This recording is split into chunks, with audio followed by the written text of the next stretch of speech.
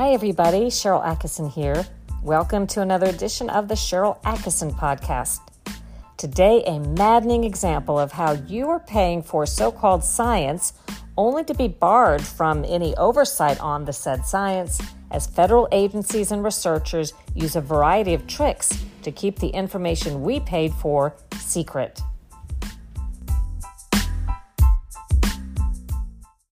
Okay, I will announce it here and now. I am working on my next book at the request of HarperCollins, which is entitled Follow the Science. It's not just about the COVID mess that we find ourselves in regarding COVID-19, the response to it, the origins, the vaccine, and so on. A lot of people are writing about that, but I will have some new stuff in my book. But it also takes a look at the larger picture of what I think is a perverted scientific community, the perverted scientific processes, the perversion of science when it comes to what doctors may be taught in medical school and who's behind the funding of the curriculum.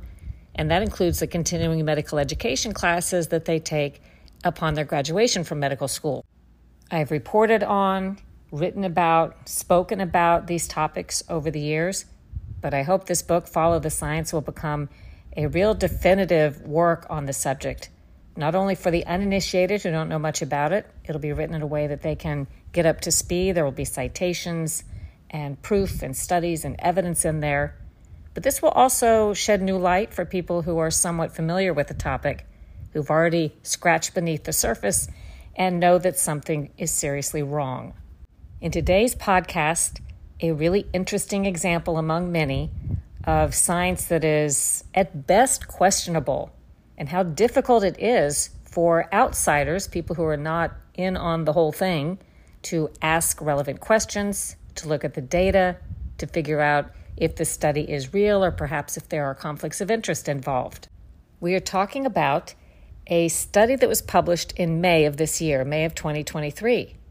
The study's purpose was supposedly to monitor for serious neurological or brain and nerve adverse events connected to the COVID-19 vaccine. But what they really seemed to be doing was try to rule out neurological events rather than look at them with an unbiased eye. The study was published in the Journal of Neurology Clinical Practice. It was entitled, and you can look this up if you like, Observational Study of Patients Hospitalized with Neurologic Events After SARS-CoV-2 Vaccination, December 2020 to June 2021. If you do a search under Neurology Clinical Practice, or you may not even need the name of the journal, but with part of the title such as Observational Study of Patients, Neurological Events After SARS, you should be able to find the study. Anyway, it was funded by CDC, by your tax dollars, and then conducted by researchers at Columbia University Irving Medical Center and New York Presbyterian Hospital in New York City. And wait until you hear the tricks they use to keep the data and the details of this study secret. Mind you, we funded it. We own the data. This is public information, and they're publishing on it. And yet they're able to tell us that we can't have access to the information they use to come up with their conclusions. And why would they want to keep that information secret? Very unscientific indeed. That's perhaps the biggest question. There are so many issues here, so let's start with looking at the fact that this is not in dispute, that side effects from vaccines and other medicines can arise years after the medicine is taken. However, the study scientists don't mention that. They limited their examination to a 6-week time period after a COVID-19 vaccine. In other words, people had to come up with an adverse event that they looked at within 6 weeks, even though we know it's been well established that vaccine adverse events, and particularly it's being established COVID vaccine adverse events, can arise months and years later out of the blue, even among those who did not suffer serious consequences after COVID or after the initial vaccine. Another issue I see is they looked at such a tiny sample to draw such big conclusions. They looked at 138 people who'd gotten vaccination and then ended up hospitalized with anything that was on a list of neurologic conditions that they looked at, such as stroke or blood clot, encephalopathy or brain damage, seizure or brain disorder, and intracranial hemorrhage or bleeding. But what really got my attention was the nonsensical conclusion. The study said that all 138 patients had risk factors or established causes for their illnesses, such as high blood pressure for stroke victims, and therefore this proves the vaccines are safe. Here's a quote from the study. Quote, "All cases in this study were determined to have at least one risk factor and or known etiology accounting for their neurologic symptoms.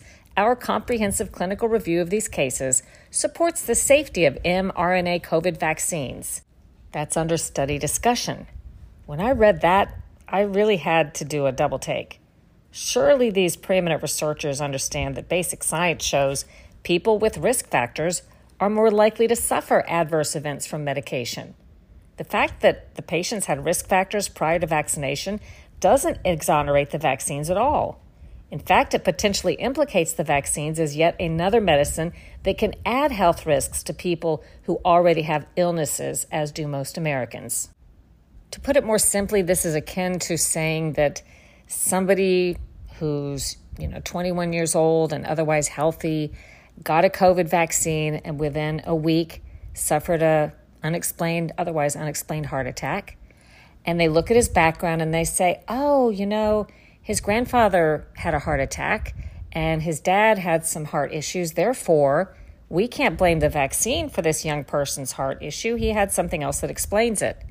That's really unscientific. Just because you can find a cause or an explanation for something doesn't mean there aren't other contributing causes, and doesn't mean that the cause you've identified is in fact the cause at all. A lot more digging would have to be done to make such a conclusion. Well, I contacted the primary study author, Dr. Kiran Thakur, to see if I was missing something. After all, I'm not a scientist, but I will tell you I have successfully gotten corrections of scientific articles in the past, because when you read this stuff and you see it doesn't make sense, you might be right. You probably wonder to yourself, well, surely the editors asked these questions. Surely I'm seeing something, but there must be an explanation. Don't assume that in today's environment. That's not necessarily the case. Maybe you're asking the real questions they should have asked. Maybe the study isn't valid, but nobody bothered to look at it through the lens that we're looking at it through. Maybe, as journal editors have themselves disclosed, such as the former editor of the New England Journal of Medicine, Dr. Marcia Angel, or the editor of the British journal Lancet, Dr. Richard Horton, maybe some studies are conflicted because they're serving some kind of special interest. And as Dr. Horton said, many of the studies today in published prestigious journals are not to be believed. Maybe you're looking at one such study.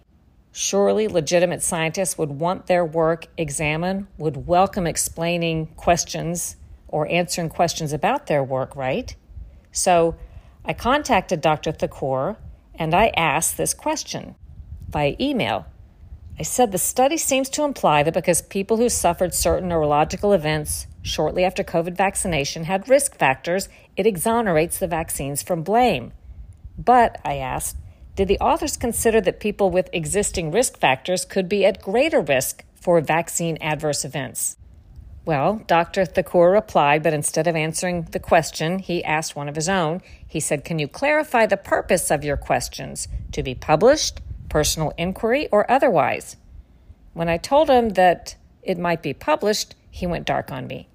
When I persisted, I kept emailing him, asking if he would please respond. He finally answered, declining, "Thank you."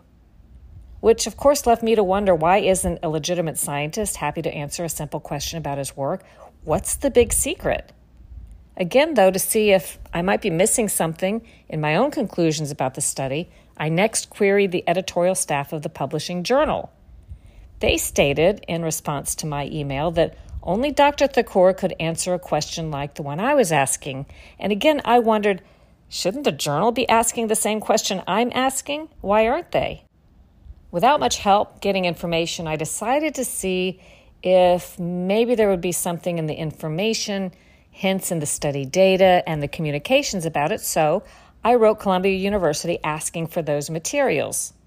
A basic tenet of scientific research, as you may know, is, or it used to be, transparency in the data and all aspects of the study. In fact, a study isn't considered legitimate unless it's verifiable and replicable. In other words, everything about it has to be accessible for others to repeat the same type of study if they choose and see if they get the same results. But too often today in these sort of question studies, the information about them is kept a tightly held secret. Well, after some back and forth, Columbia University informed me that they are a private institution and not subject to Freedom of Information law. Interesting. They can be funded with public taxpayer money and a public agency, but then say that they don't have to release information or answer questions because they are a private institution. If I didn't know better, it would almost feel as though the government can launder our funds legally to private entities to conduct studies and put out narratives that they then cannot be examined on or questioned about. I tried to tactfully raise that point with Columbia University. I said that, in essence, why would they want to keep details of an important publicly funded study secret? And I appealed to them on the basis of scientific transparency. Doesn't keeping the stuff secret go against tenets of sound science? Well, the next response I got was Columbia University told me they will respond to validly issued and served court subpoenas or court orders. And they told me that subpoenas to the university must be served on the office of the general counsel and provided me a link with more information.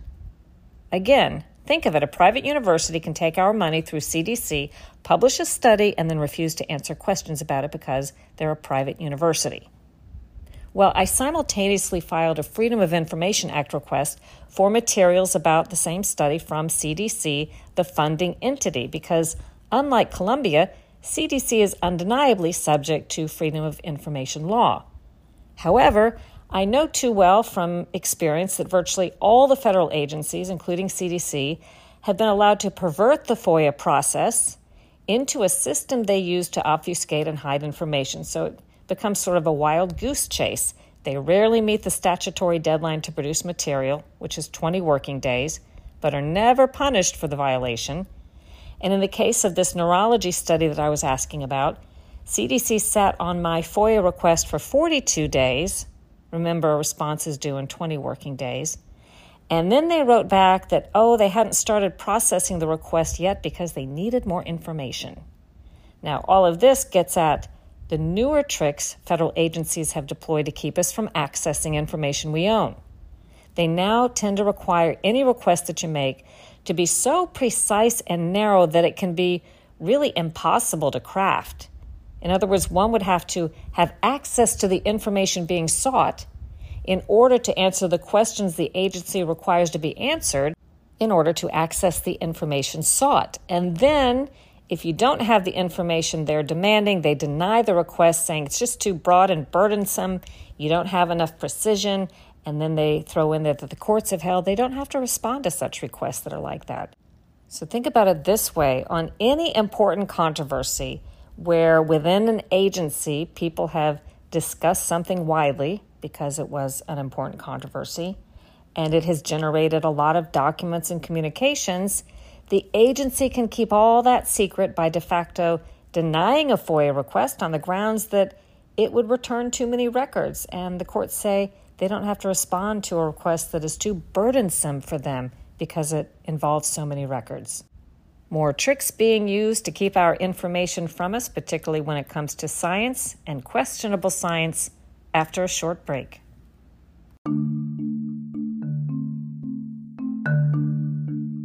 In this age of a highly controlled media landscape, it's never been more important to fight the heavy hand of censorship and support truly independent journalism. Go to SherylAttkisson.com and click the Store tab for a great way to do that. There are all kinds of cool products. A lot of them make great gifts that feature catchphrases like, I tested positive for critical thinking, and do your own research, make up your own mind, think for yourself. Proceeds support independent journalism causes like the Cheryl Attkisson Ion Awards for off-narrative, accurate reporting. Go to SherylAttkisson.com and click the Store tab. We're back, and I'm talking about the perverted scientific process, how our tax money can be funneled to a private agency or a private research group such as Columbia University Hospital to conduct research that we technically own, but that can then be kept secret from us using the twisted logic that because a federal agency funnels our tax money to a private group, that we have no right to see it and we can't ask the questions or do oversight on questionable science. The study I'm talking about today was one that was put out, seems to me, along with other studies, to try to dispel a lot of research that shows links between all kinds of neurological events and COVID-19 vaccines. Or there are studies that are put out that try to say, well, hey, yeah, there's some after the vaccines, but there are also some after COVID, so therefore it's a wash. Or they may say neurologic events are more frequent after COVID-19 than after vaccination. And there are just so many questions to be raised about all of those approaches. For example, neurologic events are emerging weeks, months, and years after both COVID and COVID vaccines. So to pretend that we've been able to make anything other than short-term observations is disingenuous. But also, as you may have guessed, the government is very careful to try to get every adverse event after COVID-19 reported, but just as eager to dismiss any adverse event after COVID vaccine that they can. So you're not really comparing and gathering of data apples to apples. Thirdly, let's say COVID-19 and the COVID vaccines both carry, just for the sake of argument, a roughly equal chance of making some sort of neurologic event. Well, that doesn't mean there is no added risk to you if you take a vaccine, because in most cases, people are taking more than one, and risk comes with each additional vaccine that you take. So you're not just getting a one-time additional neurologic event risk. And scientists are finding that if you have COVID after or on top of or even before you've had the vaccine, that again adds to your risk of adverse event. See, they're basically trying to imply you may as well get the vaccine because your chance of a neurologic event is no greater after the vaccine than if you get COVID. But the point here is the vaccine doesn't keep you from getting COVID, and there is some emerging research that has talked about people with more vaccinations are getting more cases and episodes of COVID. Each episode of COVID and each vaccine, if these scientists are correct, increases your risk of neurologic events and other adverse events. So the folly of trying to say that the COVID vaccine risk is somehow equal to or no greater than what would happen to you if you didn't get the vaccine, that seems to me to be pretty unscientific. And as a reminder, the study at issue, a very small study of 130 some odd people who've been vaccinated and in a very short period of time examined, showed up with adverse events of a neurologic nature and were looked at. Well, these scientists said because they could identify at least one pre-existing risk factor in each of the patients who developed some kind of neurologic events, they said this exonerates or proves the safety of the vaccines, when it doesn't do that at all. Well, my caveat is I could be wrong in my obvious conclusion, but they sure aren't working to clarify anything or explain themselves when I'm asking the question. So I tend to think I'm probably correct. And they have gone to great lengths to make sure that this information, which should be public in nature, is not accessible by me through Freedom of Information requests or through other asks. I want to continue on by talking about other obstacles that were put up in the way of me getting at this important information that could answer questions or even prove that my own conclusion or observations were incorrect. Because of my years of experience, I happen to know that the tactics being applied now by some federal agencies, as they fail to properly respond to Freedom of Information Act requests, have been fairly recently fabricated, and I believe, based on experience again, for the sole purpose of making sure it's harder for us to get at the information. And this new tactic has to do with the federal agencies demanding certain parameters and information of FOIA requests that are kind of impossible to fulfill. So with this neurology study funded by CDC, before proceeding with the Freedom of Information search that I asked CDC to conduct, The agency wanted to know, first of all, the grant number of the study, which interestingly was not provided or published with the study. A lot of times the grant number is mentioned under study funding, but not so in this case. So I don't have that information. They also wanted me to give them the names of the people who hold the data and communications and records that I seek, which I have no way of knowing. I would have to take a wild guess at who might have been discussing this study, what departments might have been weighing in on it. And they want me to also identify with precision the exact records I seek rather than the categories of records and rather than them sending me all the records pertaining to the study. And I know things didn't used to be done this way because I've made many FOIA requests and had some that were responded to and some that I've litigated in court that didn't require these parameters that they are now requiring.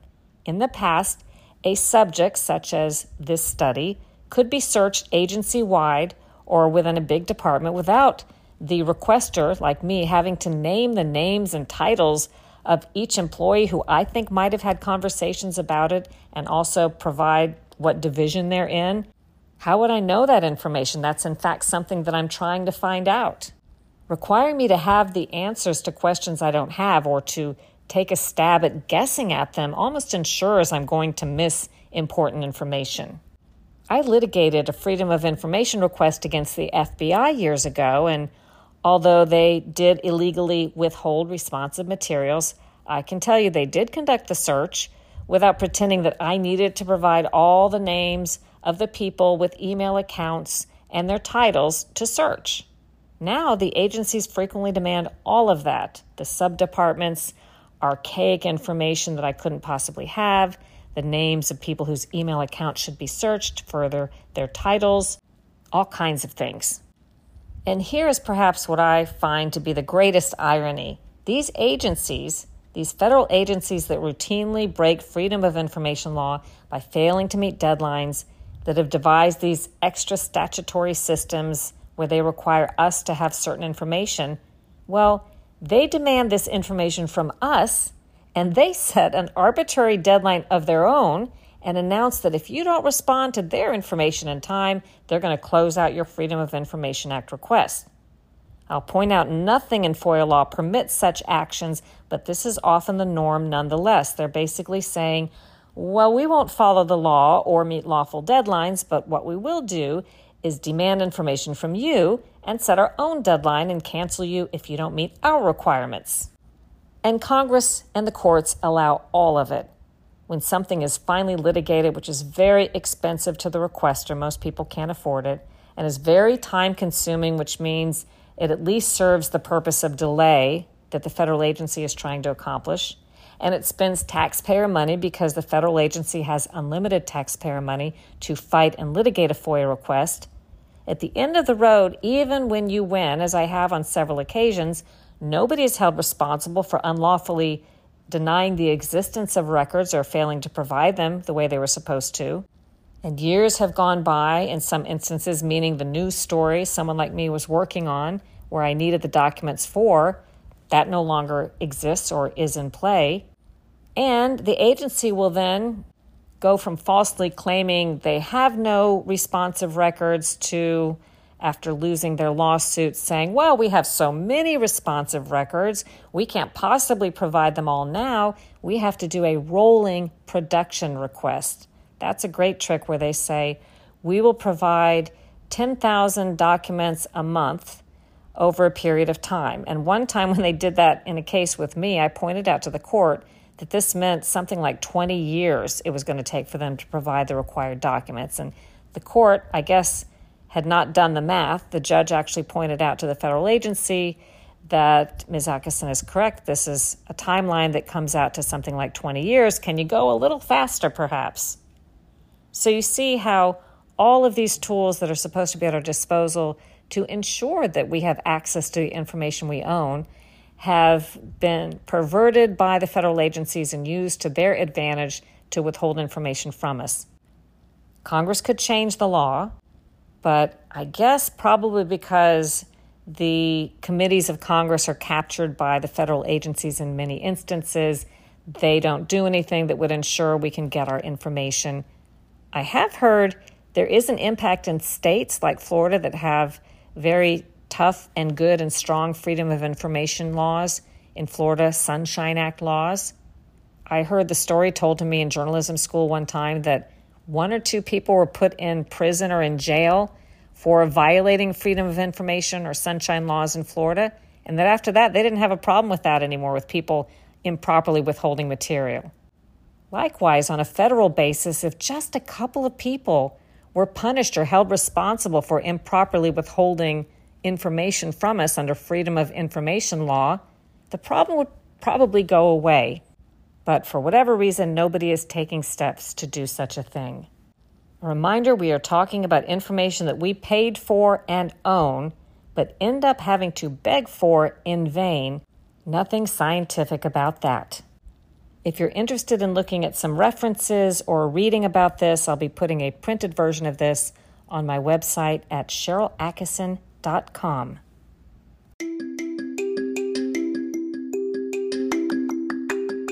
Eyeshadow has come a long way since you swiped on one color at a time or practically had to take a masterclass in cosmetics to get the shading right. Hi, I'm Star, owner of the Lemonade Mermaid, and I've designed an exclusive shade-shifting, multi-chrome pigment for eyes that's like no other you'll ever see. Just swipe it on your eyelids and the magic happens. Depending on the angle and light, it shifts between hues of gold and pink, or green and pink, and even purple and gold. The shading is done for you. Just $25 for a jar that will last you months. My website is store.lemonademermaid.life. And listeners of this podcast can get 20% off these incredible pigments by using the checkout code PODCAST. I hope to see you at store.lemonademermaid.life today.